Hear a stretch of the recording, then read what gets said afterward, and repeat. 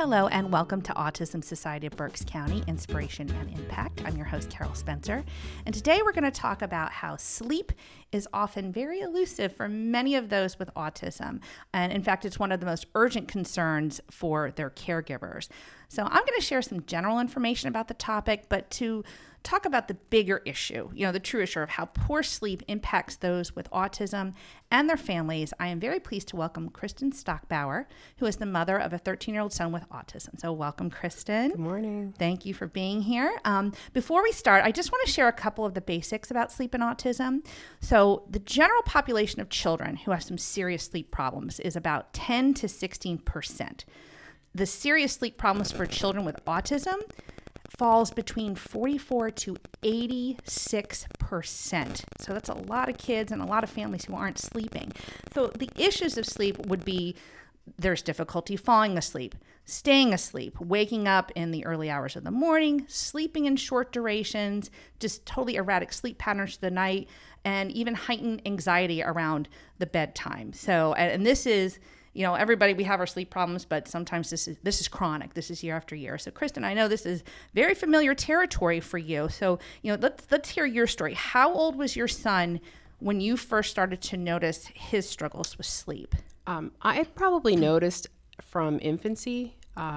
We were a non-traditional sleep family as far as doing the things that they recommend you not do and letting your infant co-sleep with you. But we did it in the most safe way we could. Sure. We had him in a boppy pillow, and then we had a concave memory foam pillow in our bed so that he could be near us. Because he wouldn't sleep in his crib, even from, the first few nights being home. And what we noticed as he grew was that we were co-sleeping with him for years. My ex-husband and I had him in our bed up until the point that we went through our divorce. And then even after that, my son slept with me primarily.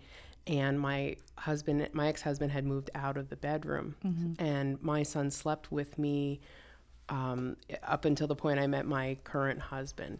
And it was kind of odd because when you get into a new relationship and now this person moves into your house, they're not comfortable sharing a bed with And how your old are we child. talking here? He was 4. About 4, okay. Yeah. So you have a couple years there.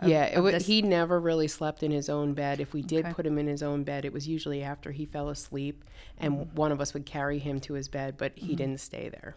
Gotcha.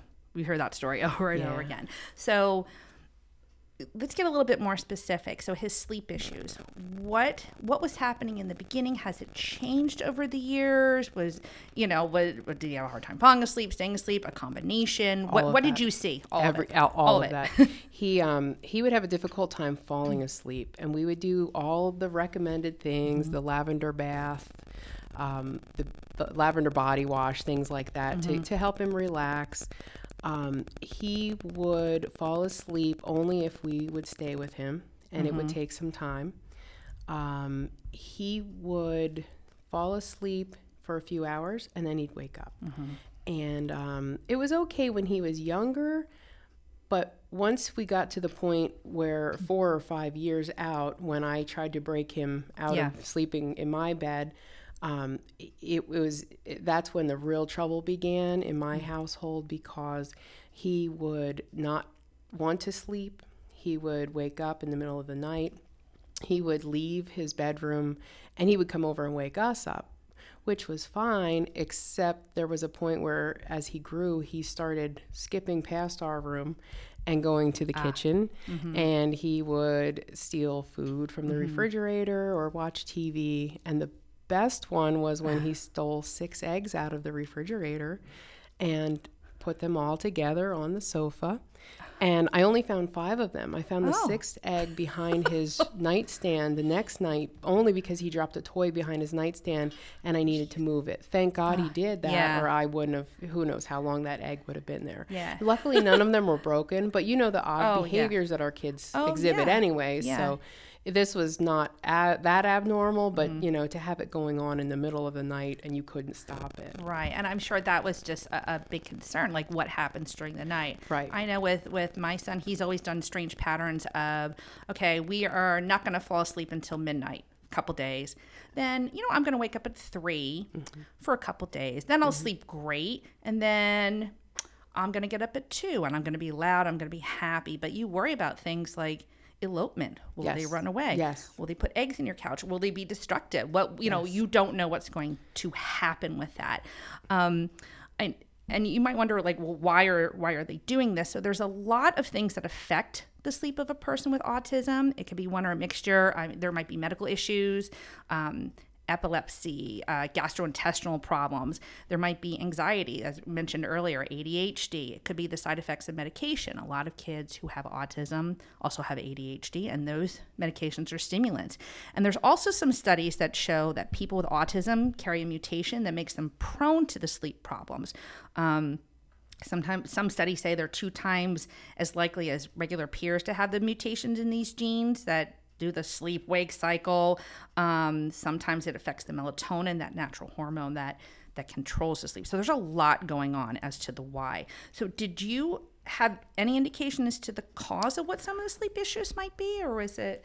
Well, I feel like some of it was genetic because my dad and I both have sleep issues as far as we tend to run on very little sleep. We're not people I hear that that. need 8 hours. I mean, you know how that is. Oh yeah, And haven't slept since 2001. whether that's a blessing or a curse, I'm not sure. So I could only empathize with him, and when seeking help, kind of express for myself what I go through to help him.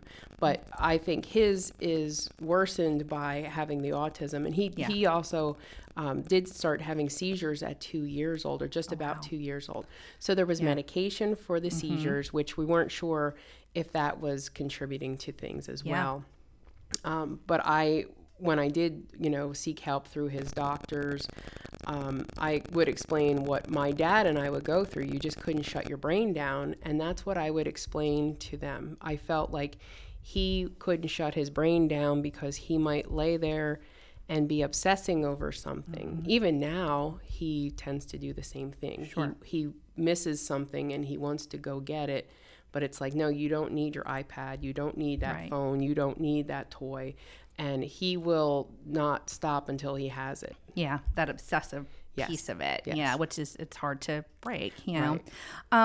So we know the lack of sleep doesn't just affect one person, you know, it affects everybody in the house. So can you go into how his lack of sleep affected your son during the day and then you as a family, because everybody is affected by little sleep?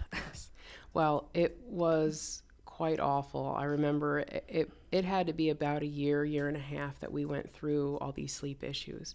And at the time, I wanted to chalk it up to he was moving out of my room. I was booting him out of my bed because he was 4 years old, and I was starting a new relationship. My current husband had moved in with us, and of course, you know, he doesn't want to share a bed with my child, my 4-year-old. He's like, no, that's not cool. And so, you know, now I have to do what all parents have to at some point, and which is, you know, let their kids grow up. And so I chalked it up at first to he just, you know, it's an adjustment for him. And we just have to be patient. But it quickly escalated to, you could clearly see that he was having some sleep problem. This was not an adjustment that, you know, some kids go through. There was some serious issues going on with him. And the lack of sleep, I mean, the fact that he wouldn't fall asleep, the lack of sleep throughout the night, because even if he did fall asleep, it would be for a few hours. He would wake up and be awake for a few hours. And you're not getting a chunk of sleep at one time. It's broken up, and he wasn't getting appropriate sleep for his age. Well, then the ramifications from that are at school, there's behavior issues. He's tired, he's grumpy.